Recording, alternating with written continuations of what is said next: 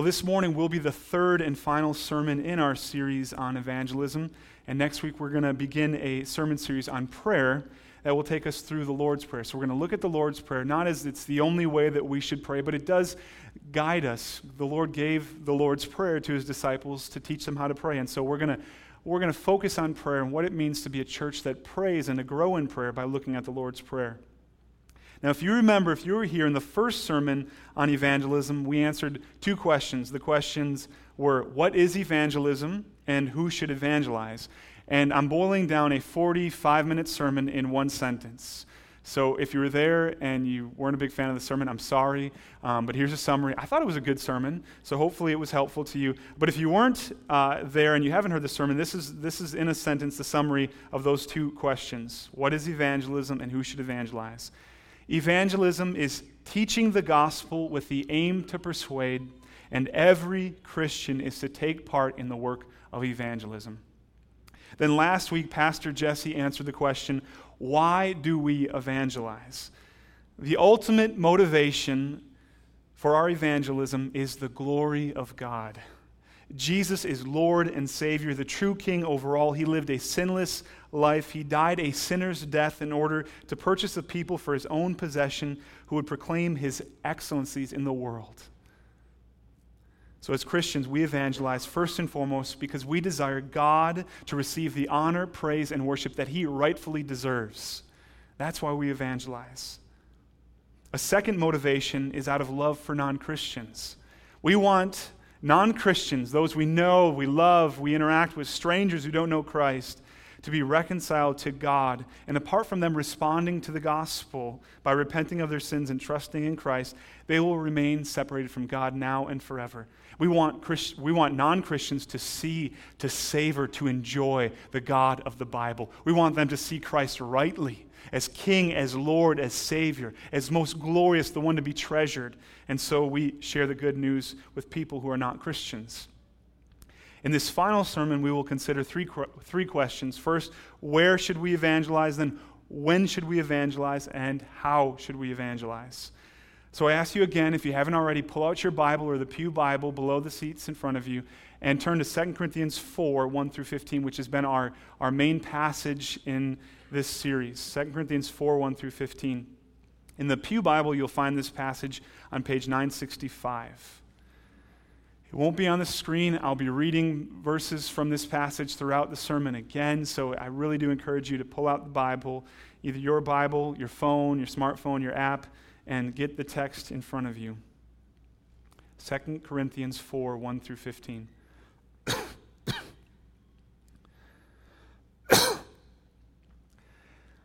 Therefore, having this ministry by the mercy of God, we do not lose heart, but we have renounced disgraceful, underhanded ways. We refuse to practice cunning or to tamper with God's word, but by the open statement of the truth, we would commend ourselves to everyone's conscience in the sight of God. And even if our gospel is veiled, it is veiled to those who are perishing. In their case, the God of this world has blinded the minds of the unbelievers to keep them from seeing the light of the gospel of the glory of Christ, who is the image of God. For what we proclaim is not ourselves, but Jesus Christ as Lord, with ourselves as your servants for Jesus' sake. For God, who said, "Let light shine out of darkness," has shone in our hearts to give the light of the knowledge of the glory of God in the face of Jesus Christ. But we have this treasure in jars of clay to show that the surpassing power belongs to God and not to us.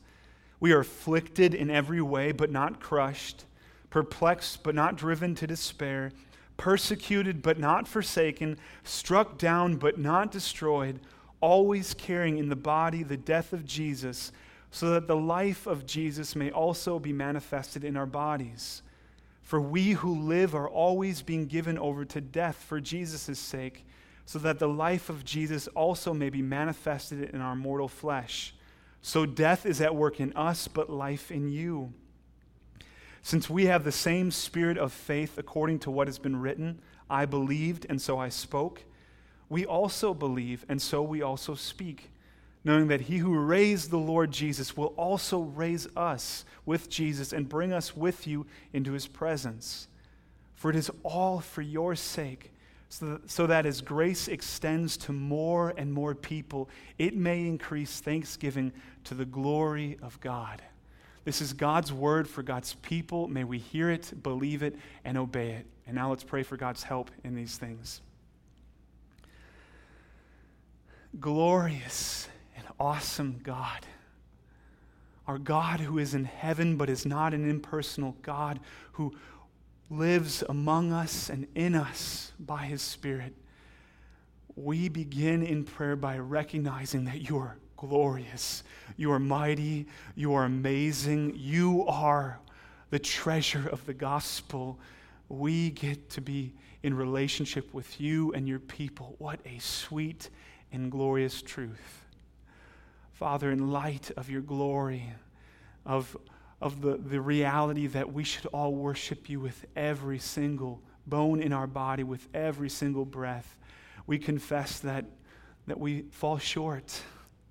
And we're so grateful for your patience, that even as we're drawn to other things, as we take our focus off of Christ, you lovingly, as only you, our Father in heaven, can do this. You turn our focus back to you, back to Christ, back to your word, and you remind us of the great work that you have done.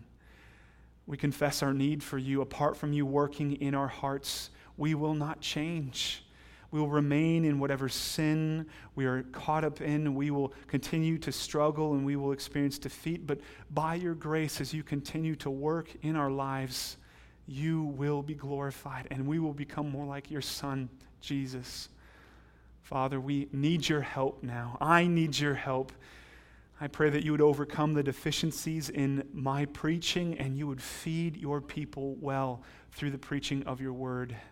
We give you thanks and honor and praise because you are the giver of every good gift, whether it be a child, and we celebrate with those who are rejoicing at the birth of their first children, and we rejoice in the news of engagements, and we praise you for upcoming weddings and all of the blessings, the good gifts that you give. They come from your hand to point us back to you.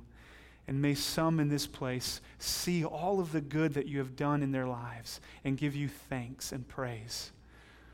Father, we ask now that you would press upon our hearts areas where our lives don't line up with your word, that you would give us strength and faith, and you increase our passion to share the gospel with those who don't know Christ, to live in light of the gospel and to be lights in a dark world in desperate need of Christ. And we pray this all for your glory and our joy. In Jesus' name, amen. I want to start this morning with the questions, where and when should we evangelize? So I'm going to tackle these two together. I admit that there are places and times that are less conducive to evangelism. Though God could bless our efforts to evangelize in the bathroom, I've found that is not the ideal place to, over the stall, share the good news about Jesus Christ with people. I mean, again, if that's your spot, that's where you love to evangelize, okay, go for it, but I've just found it as a less than ideal place. Another example of a less than ideal time might be when somebody is clearly in a rush. Maybe you know them, maybe you don't know them, but you want to share the gospel with them, and it becomes clear that they have no interest in talking to you about the things of God or last night's Brewers game, and you don't want to talk about last night's Brewers game anyways, and they're in a rush to get going, and it would not do you well, and it doesn't seem like they're open to you having them sit down and just laying out the gospel before them.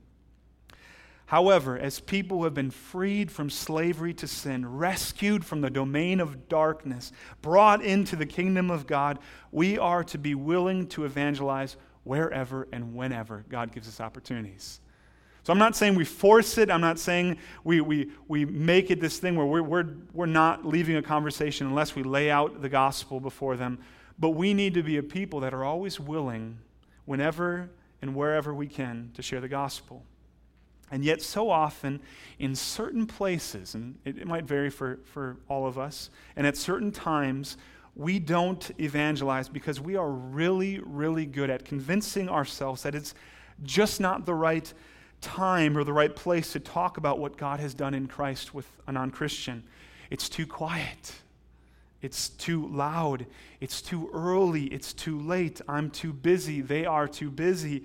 Or my kids are just acting too crazy. And that's what I was telling myself this past Friday evening when we were at a park. And I'm small talking with another father who's brought his little girl to the same playground where my 3 rowdy boys are playing on the jungle gym set, and he's put her in danger. We're talking and we're making this small talk, and I'm thinking, I want to share the gospel with this guy. I'm preaching on evangelism. It's my passion to share the gospel. Small talk. And my kids are crazy. The daughter is at risk. One of my boys, who will go nameless, is body slamming 2 of his other brothers. He's tackling, he's pushing, he's being sneaky. And I'm thinking, how can I share the gospel with this man when I need to go discipline my children, or at least one of them, and save that little girl's life? And so all these things are going through my head, and I convince myself that I shouldn't share the gospel in that moment with that man. There always seems to be a good reason not to evangelize. Now, don't get me wrong, I'm all for using wisdom and discernment to being aware of their body language. They're closed off. They really are not interested in talking at all. But if many of us, and myself included, were half as committed to evangelism as we are at persuading ourselves not to evangelize, so many more people would hear the gospel of Jesus Christ in this community. We might tell ourselves that we don't know what to say when it comes to evangelism. But if we've been a Christian for any amount of time, even a short amount of time, and if we're a part of a local church that proclaims the gospel and teaches the Bible faithfully, then we know more than enough to evangelize. And I believe that that's true of most of you in this sanctuary. So it's really not a matter of where or when we should evangelize. We should seek to proclaim Christ wherever and whenever we can. The real issue is with how we should evangelize. How should we share the gospel with family that might be opposed to hearing the good news? We've tried before, or we've tried to try before, and it didn't go anywhere. Friends who we know we haven't had a good conversation about the gospel in a long time, but we know where they stand. How do we share the gospel with neighbors that we've built a relationship with, a friendship? They know we go to church, that we believe in Christ. How do we share the gospel with them? Coworkers that we've worked with for 15, 20 years maybe, and we've never talked about Christ with them. How do we share the gospel with the waitress at our favorite restaurant? Our dentist, our teacher, our student, our teammate, our barber, the person sitting next to us on a plane, or that parent that's talking with us at the park? Now, in answering the question of how we should evangelize, we could focus on a specific approach or method of evangelism and try to get really good at that one method or approach. For example, we could consider the method of evangelism known as the way of the master. And I think many of you are familiar with this.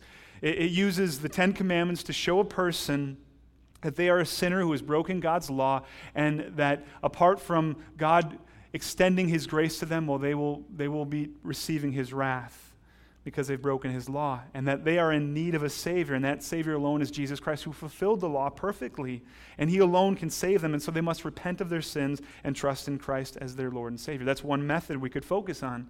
Or we could get more familiar with the Roman road, which I referenced a few weeks ago, which uses key passages in the book of Romans to explain the gospel. Just walk people through the book of Romans, key passages. And it's a great method because you can just go in your Bible and underline or highlight these passages and just turn to the book of Romans and start and just make your way through Romans and share the gospel. We could do that. There's also the 4 spiritual laws made popular by Campus Crusade, a method of evangelism that uses these 4 statements backed up with scripture references to explain the gospel to somebody. We could also revisit the outline that I gave to you 2 weeks ago of the gospel, which is meant not to, you just rehearse these things, but as you're in a conversation, you make sure you hit these bullet points and you seek to point them to Christ. God, man, Christ response. These 4 points that you want to weave into a conversation as you point them to Christ. We could also revisit and look closer at the other outline that I mentioned: creation, fall, redemption, consummation. Now, all of these methods, all of these approaches, all of these outlines can be used in evangelism, but all of them are simply tools to help us better evangelize, to make sure we're getting the basics of the gospel before someone. And so depending on the situation, the extent of our relationship with a person, the dynamics in that relationship, depending on the where and the when, we might use a different one of these tools, or we might scrap them all and use a different one, or our own. If we're walking next to a stranger on the street, many of us would not pick the way of the master, though some of us might be really gifted at that. They might use it all the time, and they might have seen fruit in that. Many of us would find it really hard to just corner a stranger and say, you know you've broken every one of God's laws. Let me just walk you through that. That would be difficult for many of us. Now, if we're talking to Uncle Wilbur, or whatever your uncle's name is, at the family get-together, depending on the closeness of our relationship and the setting, we may or may not be able to take him down the Roman road while Aunt Bertha's blowing out the 85 candles on the birthday cake and your kids, again, are wild and crazy and they're screaming around and running at the party. That might not be an option for you. So rather than focus on a specific method of evangelism, I'm going to focus on 5 things from 2 Corinthians 4, 1 through 15, that I believe are to be true about our evangelism as a church. So if we think about the big picture, these, I'll call them traits or values or characteristics, should be true of our evangelism. Because whatever tool we use to share the gospel, these things should be part of how we evangelize. They should be evident in our evangelism. First, we need to evangelize honestly. Paul writes in 2 Corinthians 4:2, "But we have renounced disgraceful, underhanded ways. We refuse to practice cunning or to tamper with God's word, but by the open statement of the truth, we would commend ourselves to everyone's conscience in the sight of God." To evangelize honestly means that we will not trick or manipulate people in an attempt to get them to agree with us or to pray a sinner's prayer. No one is duped into the kingdom of God. They must be born again, and only God can do that. It's not that we don't aim to persuade. It's not that we don't seek to use apologetics if we can do that. It's not that we don't get emotional at times as we're evangelizing because we desperately want this person to know the grace of God in Jesus Christ, be reconciled to God. We might get emotional. We're not manipulating anything. We're burdened for the person's soul.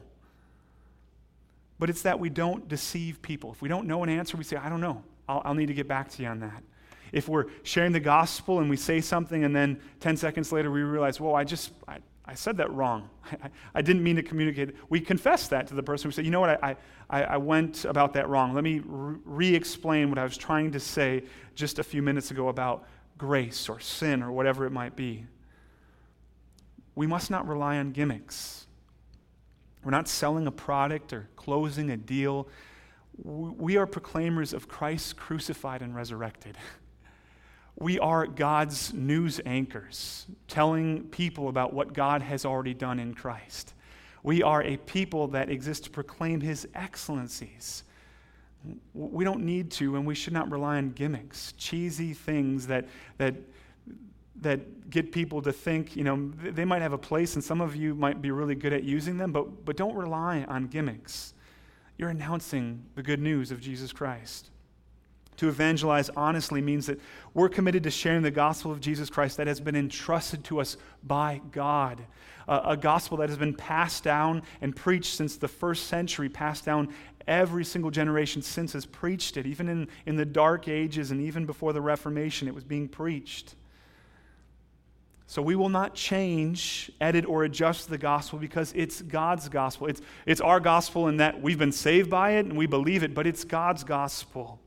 God the Father ordained the gospel. God the Son accomplished the gospel. And God the Spirit applies the gospel. Who are you and I to mess with the gospel? Friends, we can't improve it. It's God's gospel. It's perfect.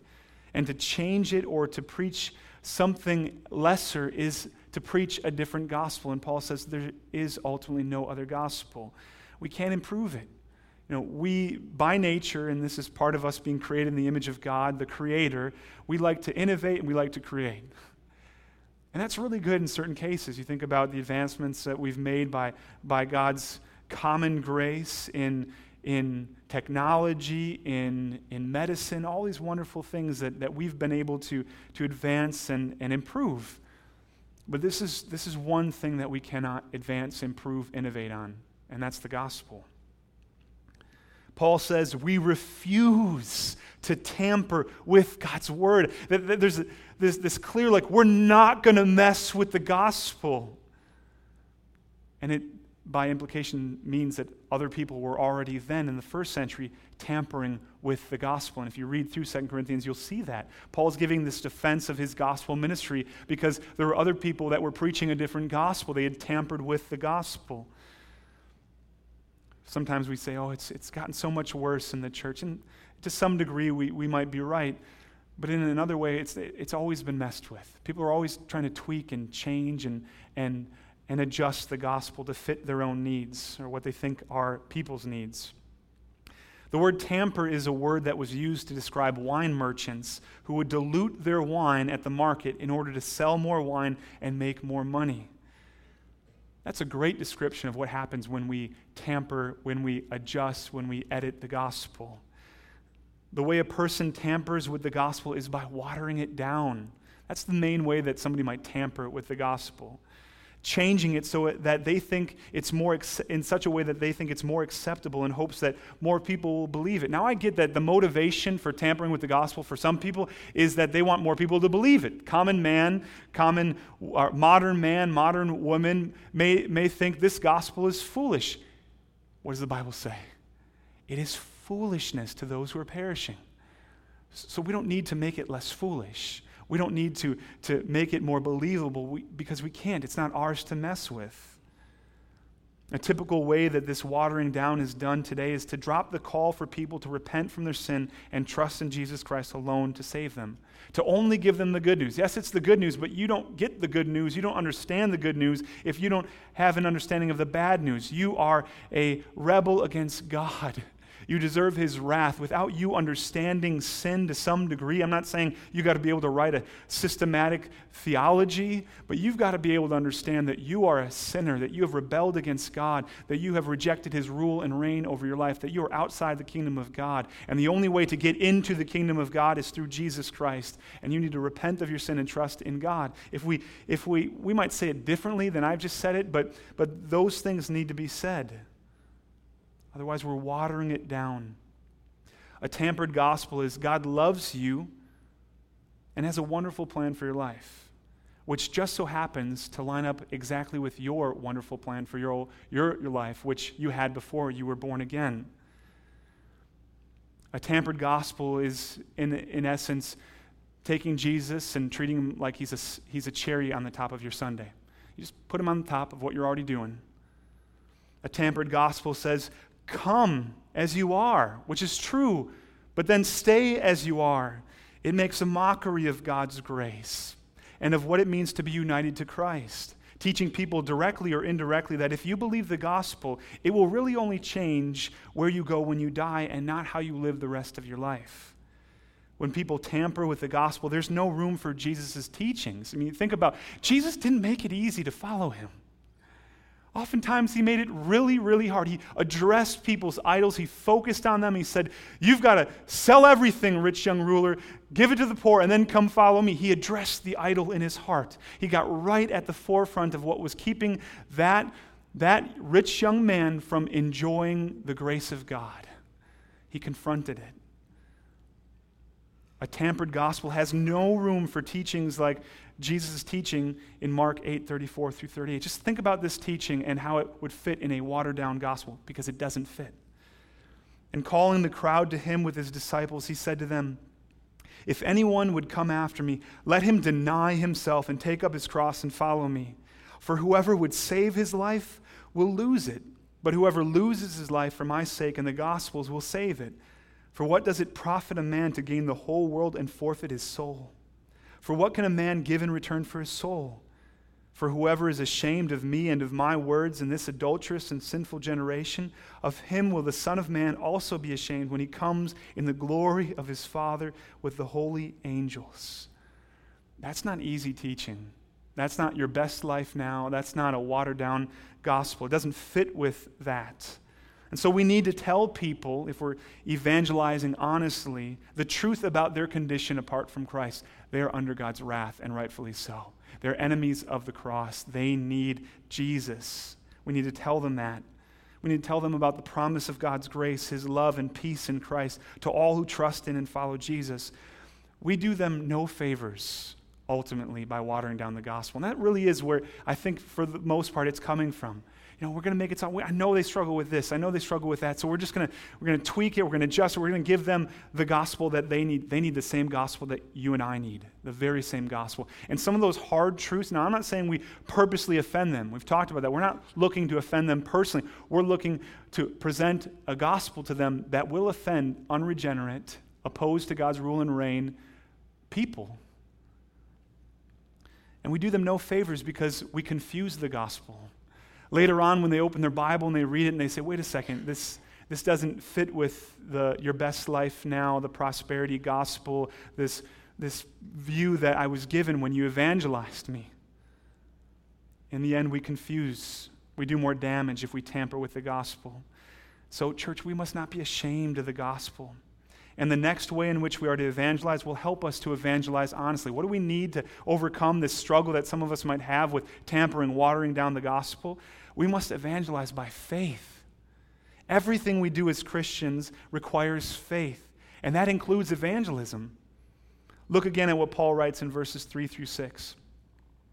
And even if our gospel is veiled, it is veiled to those who are perishing. In their case, the God of this world has blinded the minds of the unbelievers to keep them from seeing the light of the gospel of the glory of Christ, who is the image of God. For what we proclaim is not ourselves, but Jesus Christ is Lord, with ourselves as your servants for Jesus' sake. For God, who said, let light shine out of darkness, has shone in our hearts to give the light of the knowledge of the glory of God in the face of Jesus Christ. When we evangelize by faith, we are believing that God is more powerful than Satan. That God can give spiritually blind unbelievers the sight that they need to see the light of the gospel of the glory of Christ. That's what we're believing when we evangelize by faith. See, no matter how clearly we share the gospel, no matter what method, approach, or tool we use, no matter how good we are at evangelism, apart from God doing what only He can do, open eyes, grant them repentance and faith, every single person that we evangelize will remain blind. That's the biblical reality. It takes God to open their eyes. We need to believe that the same God who said at creation, let light shine out of darkness, the one who spoke light into existence, who said there's all darkness, light, and light was there. That same God is powerful enough to shine His light, the light of the glory of God in the face of Jesus Christ, into that person's life. That's what we're believing when we're sharing the good news of Jesus Christ with people. At least we need to be believing that. So, church, don't trust in yourself when you are evangelizing. Your words, your method, your outline. Trust in God, who alone can bring that person to Himself through the gospel that you are sharing with them. And that's why it's so important that we don't mess with the gospel. You mess with the gospel, you're giving them something that cannot save them. They're going to be believing a lie, a watered-down half-truth. So remember, brothers and sisters, what Paul writes in verse 7 when you're evangelizing by faith. The surpassing power belongs to God and not to us. It's crazy. Share the gospel, and this is our story, whether it was because our parents shared it with us from the time we were little, or somebody in my case, somebody simply laid out the gospel, the same gospel that I had heard for 20 years at a evangelistic gathering. That gospel just shared in word. The facts of the truth of the gospel given to people is the power of God, and He uses it to shine forth His light. But there's another aspect of evangelism that requires faith in God as well. We need to believe that whatever struggles we face when we evangelize, whether it be fear of man, being rejected, of conflict in our family, whatever it might be, we need to trust that God will provide us, His people, with what we need, the words, the wisdom, the scripture to share the gospel with that person. So evangelism requires that we have faith in God to work through us and faith that God can change the minds and hearts of those who we are evangelizing. So there's two aspects of faith involved in evangelism. God can change their hearts. The staunchest atheist, the one who's living for the world, who finds no joy in God and is an enemy of the cross, God has the power to overcome their hard heart, shine forth His light, reveal to them the glory and the grace and the love that he has for them in Christ, and bring them to life and cause them to be born again. You got to believe that when you're sharing the gospel. And you got to believe that God's going to help you communicate that when you're sharing the gospel. We also need to evangelize sacrificially. By that I mean we need to be willing to cross what British pastor Rico Tice refers to as the pain line in his book, Honest Evangelism, How to Talk About Jesus When It's Tough. A book that I would highly recommend to you. It's not long. It gets right at the difficult things, helps you remember the reality of what it looks like to evangelize if you're going to do these things that we're called to do in sharing the gospel. Honest Evangelism by Rico Tice. And in the book, Tice writes, if you tell non-Christians about Jesus, it will be painful. Now, I would add to that, sometimes it's not that painful. The pain is more imagined, and then God works and changes their heart, and there's no real opposition, but there's some pain that you're going to experience, just struggling there to share the gospel. But in the long run, if you continue to be evangelistic and share the gospel, you're going to experience pain. You will be rejected. Tice goes on to write, if you live in the West, you live in a culture that is increasingly hostile to Christianity. That's just how it is. In the UK, I think we're pretty much at the point where to hold Christian values and to speak Christian truth is to get hated. In the US, it seems that that's where it's heading. And elsewhere in the world, it's far, far worse. Church, the natural desire that we have is to avoid getting hurt. And that comes in handy when we're trying to escape burning buildings, when we're crossing the street, because it'll remind us to look both ways so we don't get hit by a car. That comes in handy when we see a rabid dog coming after us, and even though we got a bum leg, we're able to run and flee from the rabid dog. It's handy in that way. But when it comes to evangelism, our desire to avoid getting hurt can keep us from proclaiming Christ. We need to be willing to cross the pain line. There's a line that we have to cross, and it's going to be painful at times. It almost certainly for us today won't be physical pain that we'll endure. It will be conflict in our families, but Jesus talks about that in Matthew 10. I did not come to bring peace but a sword, to turn a father against a son, a mother against a daughter, a mother-in-law against a daughter-in-law, a son against a son-in-law against a father-in-law. There's going to be conflict when you talk about Christ. It's going to be painful at times. The pain we will endure will more likely be ridicule, though, or shaming, name-calling. It might be the loss of respect, a friendship that we value that starts to fizzle away, a position, power that we once had. But to evangelize requires sacrifice. Paul speaks of this in verses 8 through 12.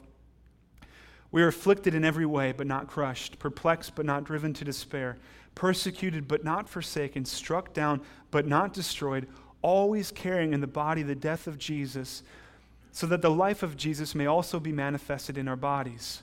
For we who live are always being given over to death for Jesus' sake, so that the life of Jesus also may be manifested in our mortal flesh. So death is at work in us, but life in you. Think about this. Paul could have ended the affliction at any time. Paul could have stopped the perplexing. He could have avoided the persecution, the beatings that he endured, the stonings, the jail experience that he experienced. But he continually, over and over again, crossed the pain line. Why? Because Jesus is worth it. Jesus is worthy of us crossing whatever pain line, imaginary or true pain line that we need to cross. He's worth it. He deserves the glory and praise and worship that he will get as we share the gospel, and not all respond, but some will respond by God's sovereign grace. He deserves worship and praise. And so he's worthy of us crossing the pain line. Paul wanted to follow Christ's example of suffering, an example that we're all to follow. He wanted to show Christians what it looks like to follow Jesus, and he wanted to share the gospel with those who desperately needed to hear the good news about Jesus. Like Paul, now we won't be exactly like Paul. I don't think any of us will be just like Paul. We're not going to experience the same things that he did, maybe not even close. But still, we need to be willing to be afflicted. Are you willing to be afflicted when it comes to evangelism? I know I struggle with that. Are you willing to be perplexed? Maybe you're already perplexed and it's not even about evangelism, you're just perplexed. Why not do it for Jesus? Are you willing to be persecuted, struck down? You need to be, and here's why, because it's part of the Christian life. It's part of how God sanctifies us, increases our joy, our treasure being in Christ, and removes idols, whether they be family, friendships, stuff, whatever it is. It's part of the process of becoming more like Jesus. It's part of our discipleship. As we follow Jesus our King and proclaim his greatness, it's one of the important ways that we continue to lay down our lives, lay down our pride, follow Jesus, and suffer for Jesus and for the sake of others. And another way, and this might seem obvious, and maybe you don't even think it needs to be said, but I think it needs to be said, we need to evangelize with the Bible. The message that we are proclaiming does not come from us. It comes from God and is recorded in the Bible. So we need to be pointing the people that we're sharing the gospel with to the source of our knowledge, God's holy word. He has given us an awesome book. There's nothing to be ashamed of this book. This precious book, and as I've said before, and I got it from another passage, when we open it, God speaks to his people and to those he's calling out of darkness. So use the book. I know it's only a passing mention, but Paul alludes to Scripture and uses Scripture and the importance of Scripture in making an argument in verses 13 and 14. Since we have the same spirit of faith, according to what has been written. What's he talking about? What's been written? He's talking about the Bible. I believed and so I spoke. We also believe and so we also speak, knowing that he who raised the Lord Jesus will raise us also with Jesus and bring us with you into his presence. Paul supports his point that he has the same spirit of faith by quoting Psalm 116:10. He uses Scripture to make his argument. In considering the promise of verse 14, that the same God who raised the Lord Jesus will raise all Christians from the dead and bring them into his presence, how do we know that? How do we know that the resurrection is going to happen? We know it because of passages like 1 Corinthians 15 that tell us not only was Jesus raised, but we will be raised also, just like him.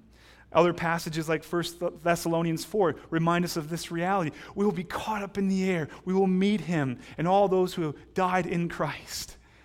And we will come triumphant, rejoicing in our risen King, and we will be raised as well. We know these things because the Bible tells us so. Using the Bible when we evangelize doesn't mean that we'll always pull out our Bible. Oh, wait, I want to tell you about Jesus. I'm going to go get my Bible. It doesn't mean that we always do that, but it should be kind of normal for the Bible to be there. If it's on our smartphone, that's fine. Let me pull up my ESV Bible app. It's a great app. Let me pull it up and we'll pull out the Bible. Let me show you where it says this in the Bible. The Bible says, God's word says, the scriptures teach us, should be phrases that we use when we evangelize. It doesn't mean that every other sentence has to be a scripture verse, but it does mean that we should be quoting from the Bible.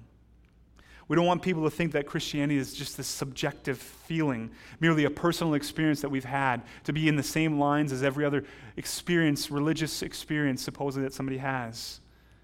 Because that's not the reality. The gospel is truth, and we're telling people that it's found in the Bible. So why not introduce them to the Scriptures when you're introducing them to Christ?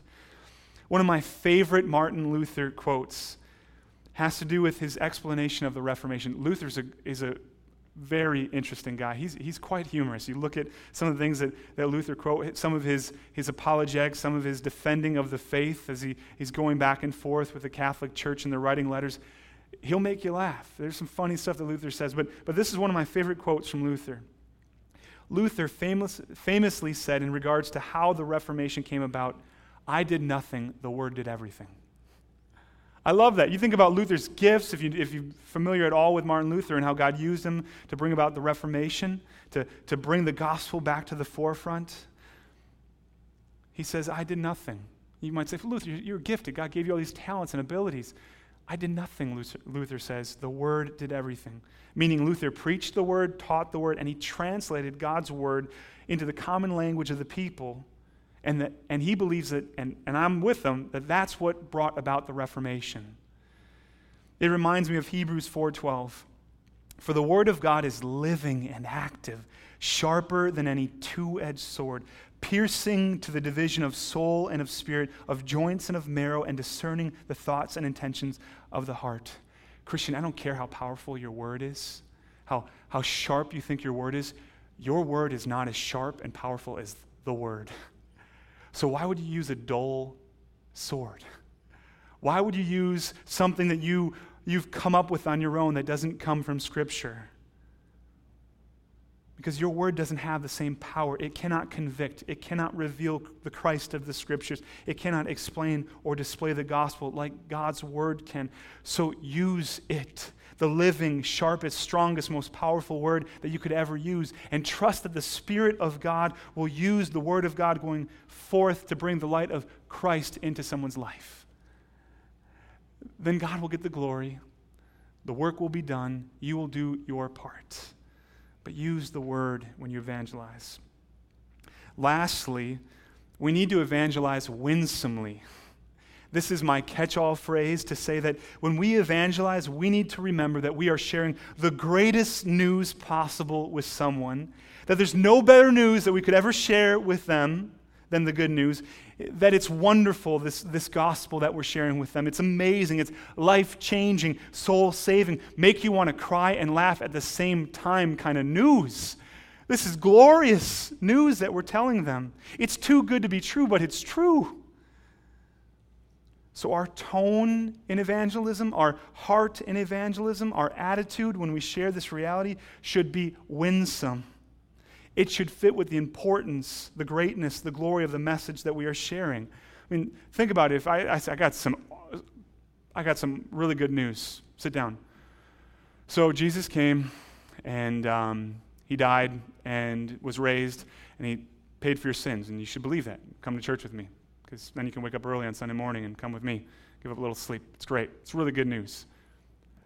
That's silly. And yet because of our fear, and I know I'm kind of going extreme on that, but because of our fear of man, because of whatever reasons we give ourselves, why we should not open our mouths and evangelize, that's often kind of the tone that we bring.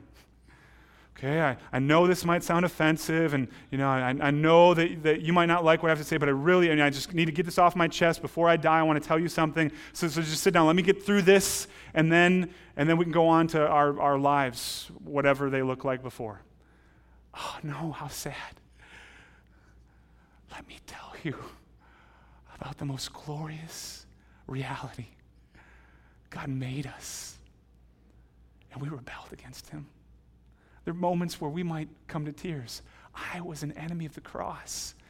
You, because you reject Christ, are still an enemy of the cross. You have no hope right now. You will go to hell. I don't want you to go to hell. Even more than that, I don't want you to waste any more time worshiping the things of this world. I want you to worship. I want you to use your hands and your lips and your skills and your gifts to worship the living God. So let me tell you this glorious good news. Jesus came. He is the God-man, and he lived a perfect, sinless life to fulfill the law for you. And he became your substitute, the Lamb of God who takes away the sins of the world. And he went to the cross and he died for your sins so that you could be forgiven and reconciled to God and his people. And you could live life as it's meant to be lived with God. Let me tell you this awesome news with a smile on my face and tears in my eyes. That's the tone. And I know there's different personalities, and I get that. And I'm not saying you need to say it exactly like me or with my tone or my attitude or the exact words, but that type of thing should come out winsome. We're using our lips to tell people the greatest thing that we could ever tell them. God has sent his Son, who is the God-man, to pay for their sins. And if they would only turn from their sin and trust in him, they would be born again and be brought into his kingdom, now and forever. That needs to be winsome. It needs to line up our hearts and our attitudes and our words, our facial expressions, whatever it is, needs to line up with the glory of that message. 2 Corinthians 4:15, for it is all for your sake, so that as grace extends to more and more people, it may increase thanksgiving to the glory of God. Church, when we are evangelizing, we are extending God's message of grace to people. That is so awesome. And if you think about that long enough, as you pray, as you're talking, and in the middle of that you become anxious and nervous, and you begin to fear what might happen if you clearly lay out the gospel in that conversation or in a future conversation, just remember this: you are extending the message of God's grace to that person. Nothing to be ashamed of in that. Nothing more loving that you could do for that person than extend the message of God's grace. And have this in mind.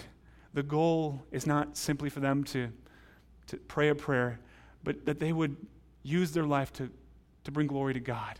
That God would be glorified by more and more people as they turn from sin and trust in Jesus and are reconciled to a holy, loving, and gracious God. We're telling them about the God who made them and came to save them, who died on the cross as their substitute to bring them into his kingdom. There's no better news. So we should share it in a way that lines up with how good that news is. There should be excitement and passion, humble confidence. Even if we're shaking in our boots or our shoes or our sandals or whatever we're shaking in, there should be joy coming out of our hearts. Another way that we might describe winsome evangelism is that it is full of the fruits of the Spirit. Just think about the fruits of the Spirit. Love, joy, peace, patience, kindness, goodness, faithfulness, gentleness, and self-control. What great reminder there in the fruits of the Spirit of how we should evangelize. With love, with joy, with peace. They're not our enemies. They're enemies of God.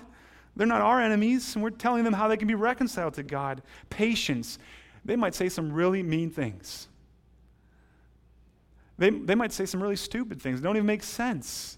But we need to be patient and kind, good and faithful. Keep on sharing the gospel. Different ways, knowing that in the long-term view of some relationships, you might not be able to lay it all out, but you come back to conversations and you focus on one truth and one reality that they need to look at and consider when it comes to the gospel. Be gentle. Doesn't mean not passionate, but gentle and self-controlled. Church, if we are evangelizing honestly, by faith, sacrificially, with the Bible, and winsomely, it won't guarantee that everyone, or even most of the people that we share the gospel with, will become a Christian, but it will mean that we are fostering a culture in our church of healthy biblical evangelism, which is what we want to do. We want to increase our evangelistic presence in this community. God put us here in part to reach the lost in this area. Those in our lives, whether we work with them, we live with them, their family members, friends, neighbors. And what will be the result of this biblical evangelism increasing among us and in this local church? Discipleship. We will grow as followers of Jesus Christ. If you've ever evangelized, and I hope that you can't say you've never done it, because if you, come on, you're missing out. If you've ever evangelized, you leave that conversation, hopefully not first saying, I wish I would have said this. You'll get to that. I wish I would have said this. I should have quoted this passage, or we should have talked more about this. Next time I want to do that. But you'll leave with this feeling of joy because you obeyed. And you love that person well by pointing them to Christ. There's this great joy that comes from obeying the Lord. This sense of peace. Okay, it didn't go exactly the way I wanted, but I was obedient to my Father in heaven, and I shared his good news with this person.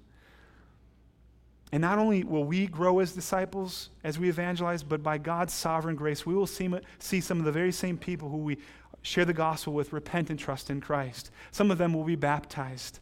They will join this local church or some other local church in their area, celebrate the Lord's Supper with us. I mean, just think about that. People right now that we're praying for, people that we're evangelizing right now, people that we're thinking about, we're in community groups with and we're praying for. Oh, just pray for this person. I've been sharing the gospel and they're really opposed. Some of these people are going to come to Christ. And when we celebrate the Lord's Supper, some of them are going to be in here in a year or two. And we're going to look around and say, I remember praying for them. I remember sharing the gospel with them. And we're going to be celebrating the Lord's Supper, celebrating the gospel, the reality that we are reconciled to God and to one another with these people that right now are not Christians because God called us to evangelize and we obey. And he blesses that evangelism and they're added to this local church and to Christ's kingdom. I want that. I don't want to miss out on that. I don't want you to miss out on that. I don't want you to miss out on the joy that is going to come if we evangelize. So much joy. Yes, there's pain, but there's more joy. And we will grow as a church in Christ together. It will become infectious. That guy's evangelizing. He's so shy. He's so quiet. but he's telling people about Jesus. We have people in our community group that are doing some wonderful evangelism. And as a pastor, as their pastor, as I'm preaching these things, I'm so blessed, and in the most wonderful way, I'm challenged to be more evangelistic. I find myself looking for more avenues, not in some competition with anybody in my community, but just because I know the joy that they're experiencing, the hardship that they're facing, and how they're following God, and I want to be a part of it more and more. So I'm sharing the gospel with my hairstylist as she cuts my hair.